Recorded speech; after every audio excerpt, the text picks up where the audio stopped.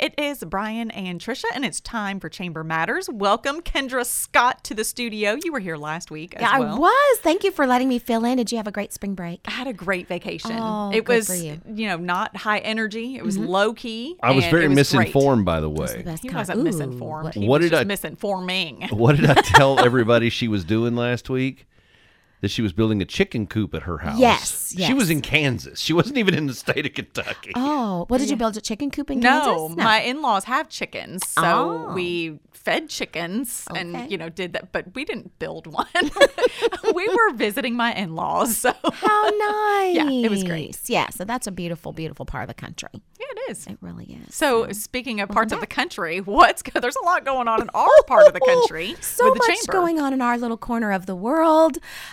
We are so excited that this is Celebration Week, as we call it, with our monthly luncheon. And for April, our sweet little wonderful community, our chamber, we are hosting 400 of our closest friends and family members tomorrow for the monthly luncheon.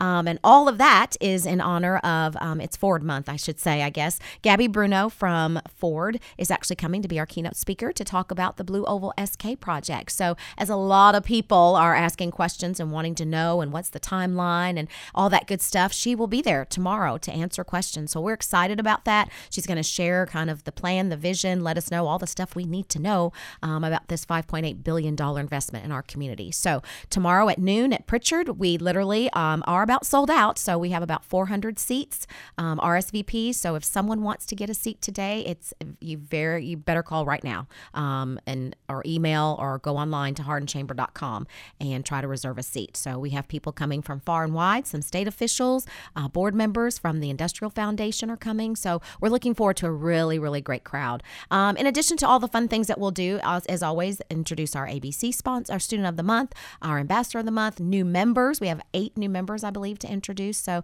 going to be a great luncheon tomorrow. So please get your RSVP in. And then today, we invite everyone to join us at noon. It will not be raining.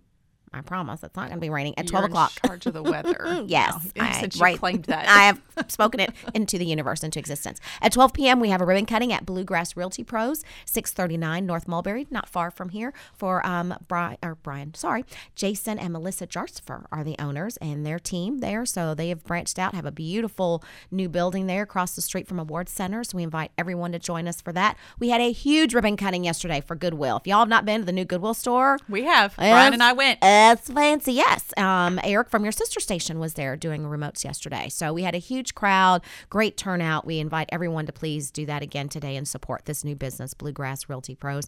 And then in addition to all that, we have lots of other great stuff going on. So youth leadership, adult leadership, more ribbon cuttings. I think we have 3 ribbon cuttings coming up on April 21st. So 'tis the season. So please check us out on Facebook or hardenchamber.com for all the details. All right, Kendra Scott from the Hardin County Chamber of Commerce. Thanks so much. Thank you, friends. And we are Quixie 98.3.